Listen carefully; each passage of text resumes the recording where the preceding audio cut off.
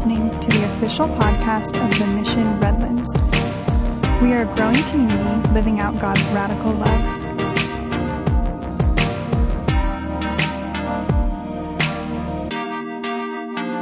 Glad you guys are here. Thank you for being a part of our church family today. I really believe that the message today is something that the Lord wanted me to speak directly to you as a family today, as my church family. And normally we're in a teaching series, and so what the message is a piece of a much larger series. But today it's just a single message that I believe is directly from the Lord for us as a church family today. And so I encourage you to just engage, totally focus in on the Word of God today. Not because what I'm about to say is so interesting or anything like that, but because God's Word is true, it's faithful, and it is applicable to our lives today. So there are many things that I will never forget about my Granny and Pap's house. Yes, I said Granny and Pap. I'm from Ohio, okay? I'm not from California, okay? I'm from Ohio. So yes, I said Granny and Pap. Let's just get that out of the way right now. But there are many things that I remember about my Granny and Pap's house. I remember very just like it was yesterday, the smell of a coffee pot that had been just like burning all day long, or the thick, heavy air that was full of cigarette smoke, or the way that the back screen door would slam closed when one of us kids would dart through it, anxious to play basketball in the backyard, right? Or the revolving door of people from far and near coming in and out of their house every day just to say hi and that they loved them. I remember even as a kid playing with my grandpa's pocket knife. I actually had Sean Kelleher sharpen this knife for me not that long ago, but I don't even actually use it for a knife. I just use it kind of as like an adult fidget spinner, like kind of I like play with it in my pocket, or a fidget cube or whatever. But there's so much that I remember about my grandparents' house. That feeling of unconditional love is one of the strongest memories I have of my grandparents. And no matter who you were, no matter what you had done, they would do whatever they could to help you along your way.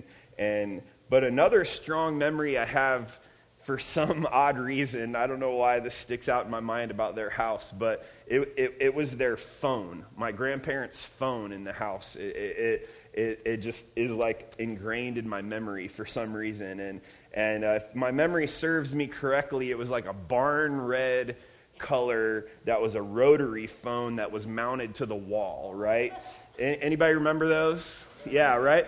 And for those that don't know, it didn't have any buttons, like no buttons at all.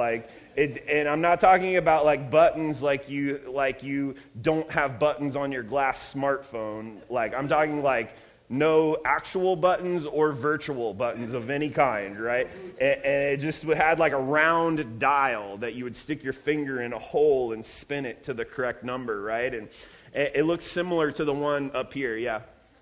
Yeah, that's pretty similar to the one that they had in their house. I say similar because my grandparents, the one that hung on the walls of my grandparents' house, that spirally cord that you see right there, it was easily 10 or 20 times longer than that, right? Does anybody know why that is?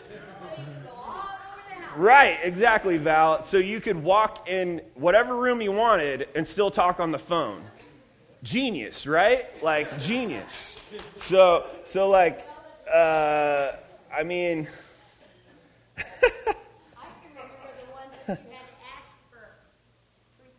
Right? Yeah, you had to talk to an operator, right? Like the cord was so long, you could reach any room in the house. There were no apps, no calendar, no voicemail. Just dial the number and someone picked up on the other end. which in retrospect is something to marvel at, because now I never answer my phone, right? How many are like me, when your phone rings, you're like, you just let it roll to voicemail, and you're like, if it's important, they'll text me probably, right? I have to confess, I seriously have a love-hate relationship with my phone. I love to use it, but not for a phone, right? Like, not for a phone. I actually hate the phone part of it.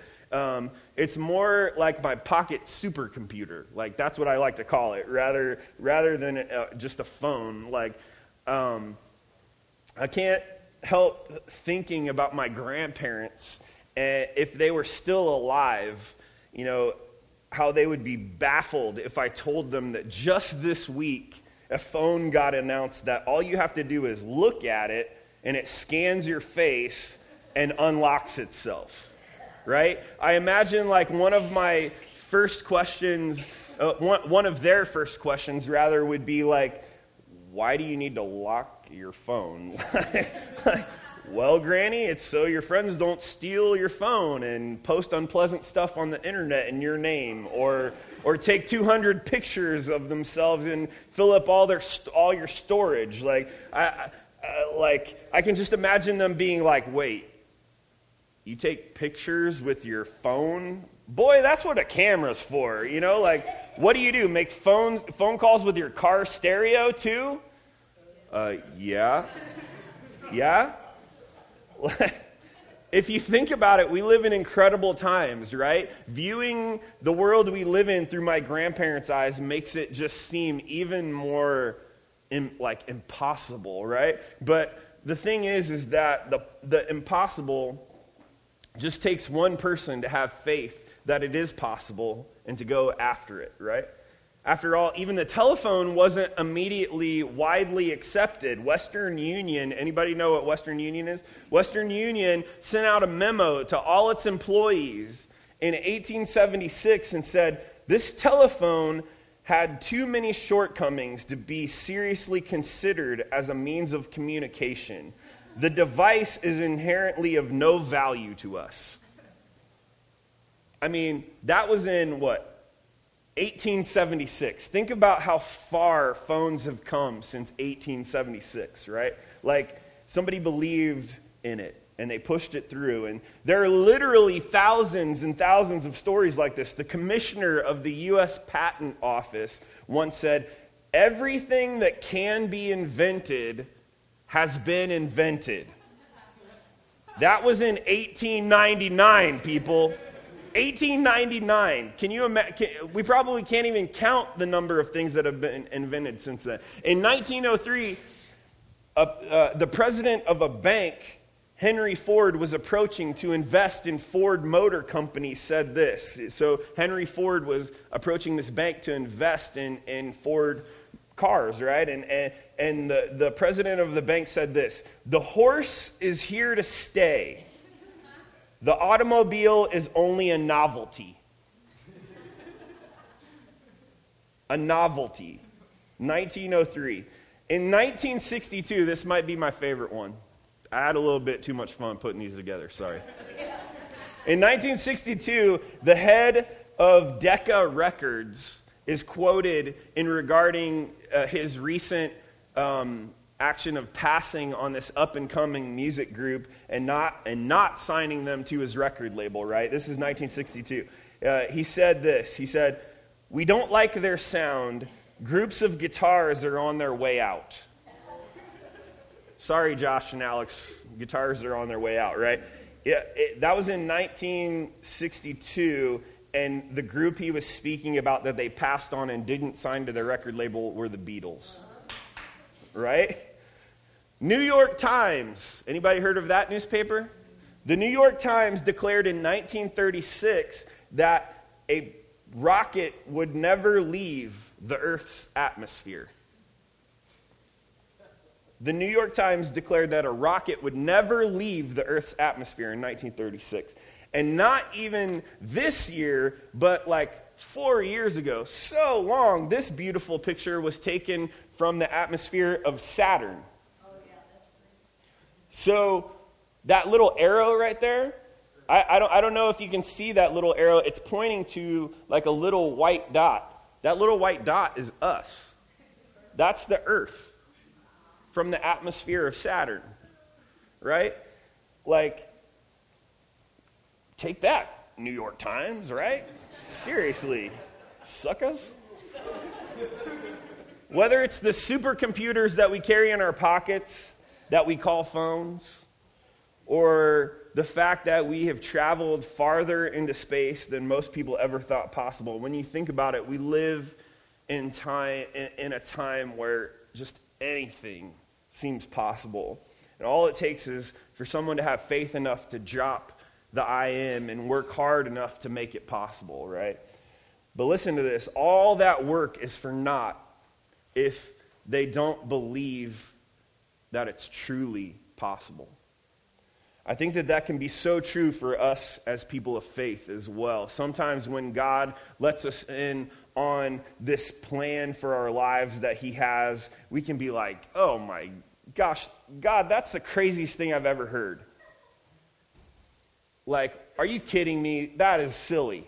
Well, I'm not doing that. And then we end up looking like the guy who passed on the Beatles, right? Like, sometimes we just can't get past our unbelief to see what impossible thing God wants to make possible in our lives. Two sisters named Mary and Martha experienced this very thing with the death of their brother Lazarus. We pick up this story in the Gospel of John, chapter 11. This is an incredible story, and I believe God has a profound message for some of you in this room just today. And so pay close attention to this miraculous account. So John chapter 11, let's begin at verse 1.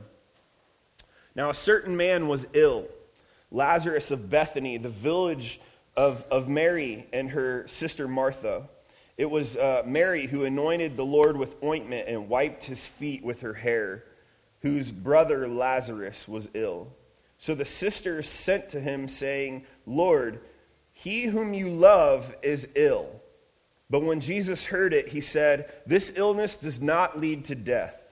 It is for the glory of God, so that the Son of God may be glorified through it. Now Jesus loved Martha and her sister and Lazarus, so when he heard that Lazarus was ill, he stayed 2 days longer in the place that he was. Then after this, he said to the disciples, let us go to Judea again. At this point, Jesus' disciples start to warn him that, there are some Jews that are seeking to stone him and that he should not go back there. And Jesus used this whole moment as a teaching moment, but in the end, he's pretty firm in his decision to go back there to Judea. And so he says to his disciples in verse 11, our friend Lazarus has fallen asleep, but I go to awaken him. The disciples said to him, Lord, if he has fallen asleep, he will recover. Now Jesus had spoken of his death, but they thought that he meant taking rest and sleep. Then Jesus told them plainly, Lazarus has died. And for your sake, I'm glad that I was not there, so that you may believe. But let's go to him. Now, if you're paying attention, what just happened is completely weird by our standards. Like, it's just, what is going on here? Why is Jesus behaving this way? Jesus gets the news that his dear friend is ill and about to die. And in verse 4, he says, don't worry, guys, his illness doesn't end in death. It's actually for the glory of God. Huh? Right? And in verse 5 and 6, go on about how much Jesus loved Mary, Martha, and Lazarus. And he loved them so much that upon hearing the news of Lazarus being ill and that he's about to die, he stays put where he was for 2 more days. What? Mary and Martha no doubt had seen Jesus do miracles and wondrous healings. So when they sent word, they expected him to come right away to save Lazarus. But the Bible says that he loved them so much that he waited 2 more days. Why? And when the disciples were confused about Lazarus' death, he tells them plainly in verse 14 and 15, Lazarus has died, and for your sake, I'm glad that I wasn't there, so that you may believe. That doesn't seem very loving to me. If you had the power to heal a dear friend, wouldn't you do it? Like, by the time Jesus actually shows up to where Mary and Martha are, Lazarus has been dead 4 days. And the note of 4 days is significant because some Jews held the belief that your soul would hover over your body for 3 days awaiting re-entry. So 4 days, by anyone's standards, meant that Lazarus was not mostly dead. He was all dead, right? Which meant there was only one thing to do. Go through his pockets and look for loose change, right? Princess Bride reference, sorry. No, he was all dead. He was all dead. Martha hears Jesus is coming and rushes out to meet him, and while Mary stays behind, picking up at verse 21, Martha said, Lord, if you had been here, my brother would not have died. But even now, I know that whatever you ask from God, he will give you. Jesus said to her, your brother will rise again. Martha said to him, I know that he will rise again in the resurrection on the last day. Jesus said to her, I am the resurrection and the life. Whoever believes in me, though he die, yet shall he live. For everyone who lives and believes in me shall never die. Do you believe this? She said to him, yes, Lord. I believe that you are the Christ, the Son of God, who is coming into the world. Now it's really easy to miss what just happened here. Martha, stricken with grief, comes out and says, Jesus, if you had been here, Lazarus would still be alive. But I know that even if you ask God now, he will do whatever you ask. And Martha has almost connected the dots. She's almost there. Her faith in Jesus is strong, but she hasn't put it all together yet. Jesus simply says, your brother will rise again. Still confused, Martha says, I know my brother will rise again in the resurrection coming in the last days. Martha completely missed what Jesus is saying to her because the Pharisees and a lot of the first century Jews actually believed in the resurrection of the dead.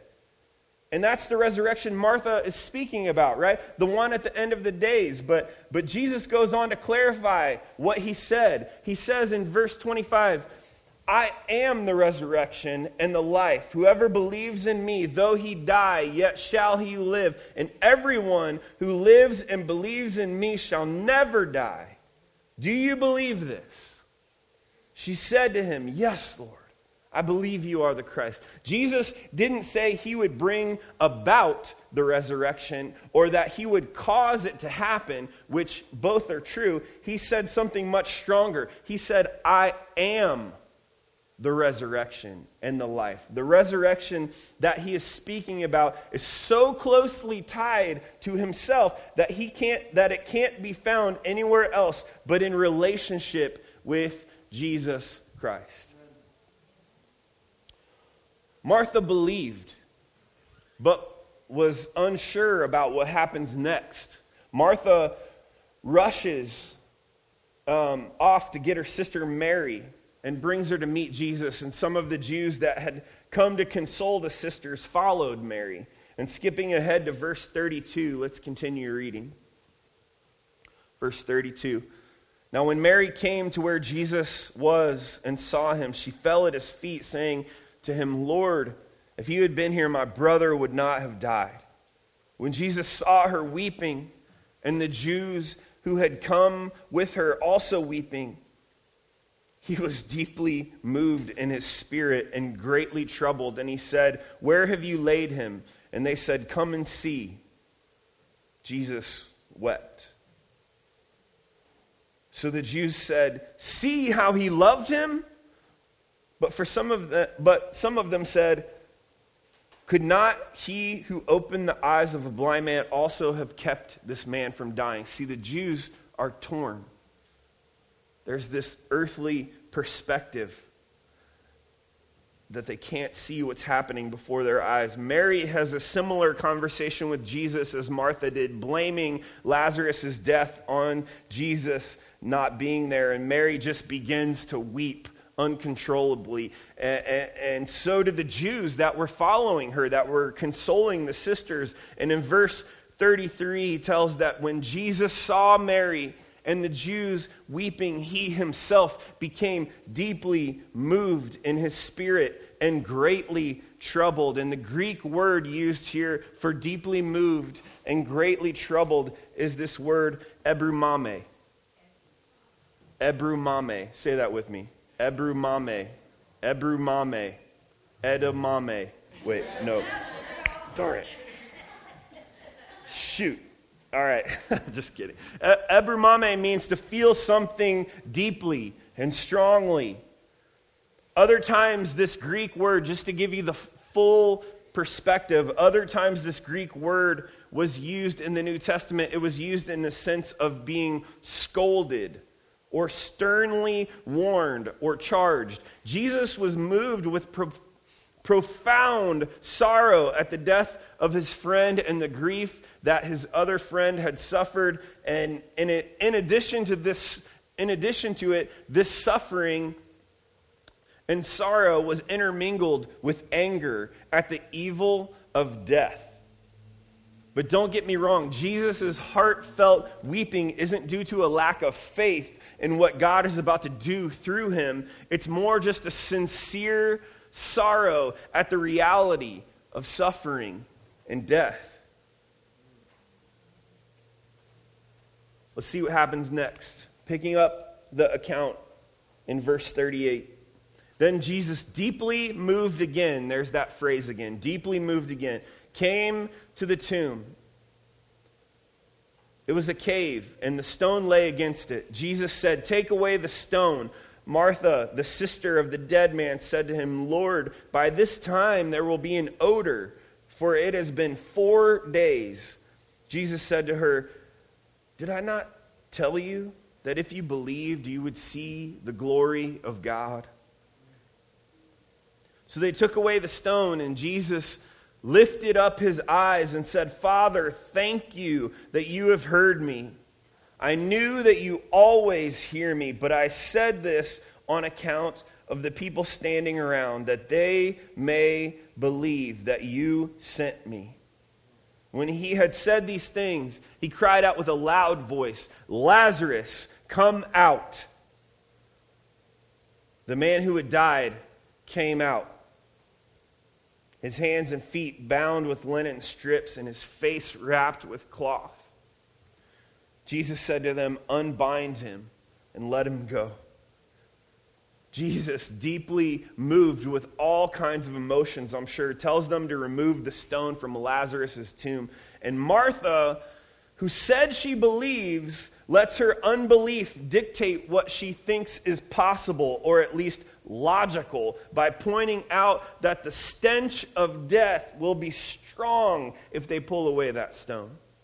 Jesus says to her in verse 40, "Did I not tell you that if you believed, you would see the glory of God?" Jesus has been letting all of his friends know every step of the way that this is about something so much bigger than Lazarus.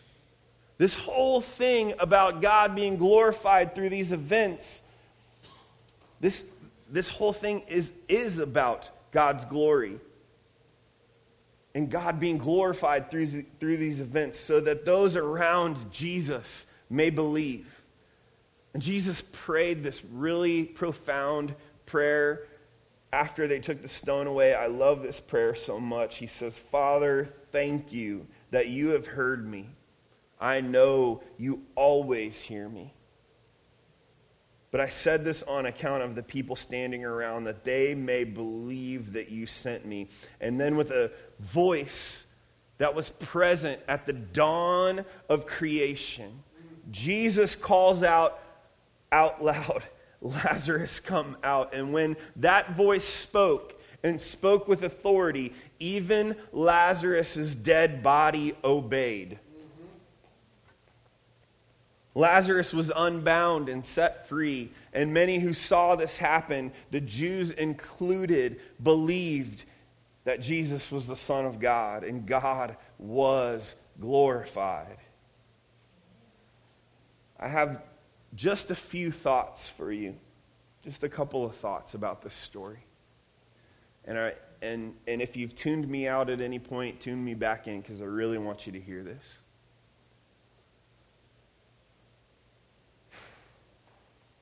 What I think is kind of funny about these scriptures is that upon hearing that Lazarus is on his deathbed, Jesus tells everyone around him exactly what is going to happen before it happens. And no one gets it. No one gets it. Jesus isn't trying to be callous or secretive. He tells them right up front in verse 4 by saying, this illness does not lead to death. It is for the glory of God, so that the Son of God may be glorified through it. And again, in verse 11, when he says, our friend Lazarus has fallen asleep, but I go to awaken him. And you may be like, yeah, but he's speaking in metaphor there, so I can see why they don't get it. Well, he wasn't speaking in metaphor when he told Lazarus' grieving sister, Martha, in verse 23, that your brother will rise again. That's pretty plain if you ask me. And yet, when Jesus asks them to take the stone away, Martha lets her unbelief get in the way, and she cautions Jesus about the stench of the dead body. Jesus told everyone around right from the very beginning what was going to happen, and no one could fathom it because it seemed completely impossible. It seemed impossible. Jesus said this illness does not lead to death, meaning lead to death as a final destination, which is absolutely right. But it did lead through death. It didn't lead to death as a final destination, but it did lead through death. For the glory of God, Lazarus passed through death and came out the other side. Why? He said it plainly in verse 14 and 15, Jesus said to his disciples, Lazarus has died, and for your sake, I'm glad that I was not there, so that you may believe. So that you may believe. Let me ask you this. Why do you want God to do something miraculous in your life? Why do you want God to do something miraculous in your life? Is it for His glory or yours?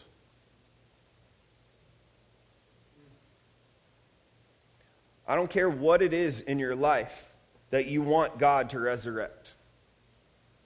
Whether it's your marriage or your finances or your health or your friendships or simply your passions, God is clearly capable of doing it. But He will do it for His glory. And in His own timing, which is always perfect. Even when we don't understand, that's the most frustrating part, right? Even when we don't understand, His timing is still perfect. Even when we get impatient like Mary and Martha and believe that it's too late. It's too late. It's never, ever too late for God. I want you to hear that. It's never too late for God. It's not too late for your marriage. It's not too late for your passions to be restored. Healing and restoration are well within His hands. Nothing is impossible for God, and His timing is always perfect. Mary and Martha wanted the right thing. They just wanted Jesus to heal their brother. They wanted the right thing. Jesus, and honestly, Jesus wanted to heal their brother. That was the right thing. But Mary and Martha wanted it in their own timing, not God's timing. and the right thing in the wrong time is still the wrong thing. The right thing in the wrong time is still the wrong thing. Is that hitting anybody? Because it's hitting me.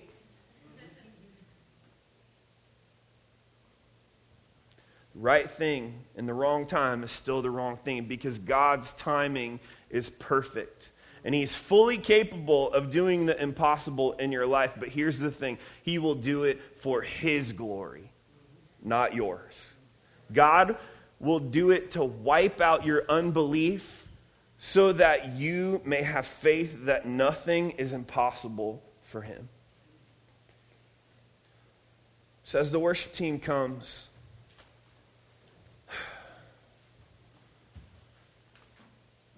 I want you to think about what that impossible thing is in your life that you've given up on.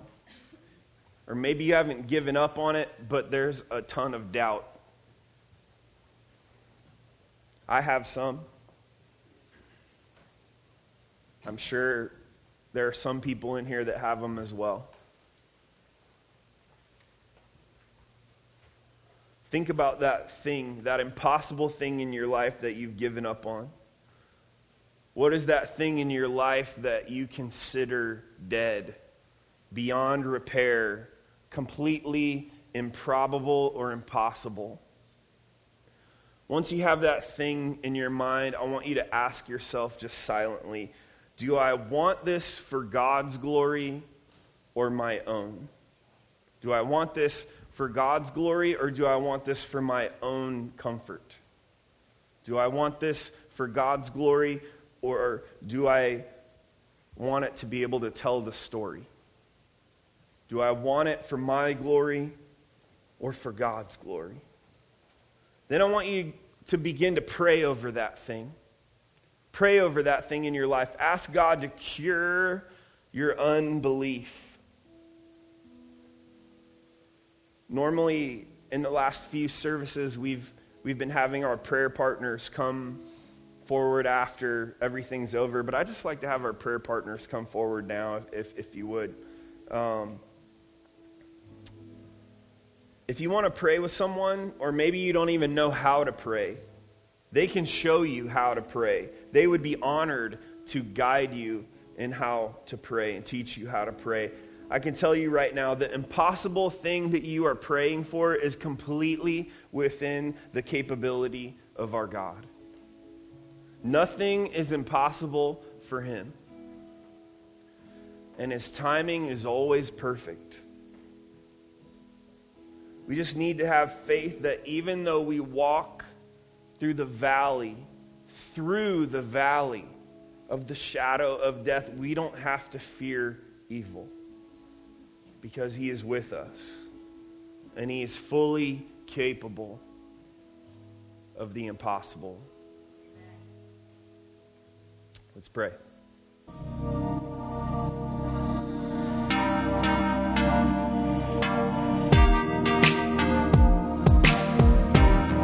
You are listening to the official podcast of The Mission Redlands. For more information, visit us at themissionredlands.com.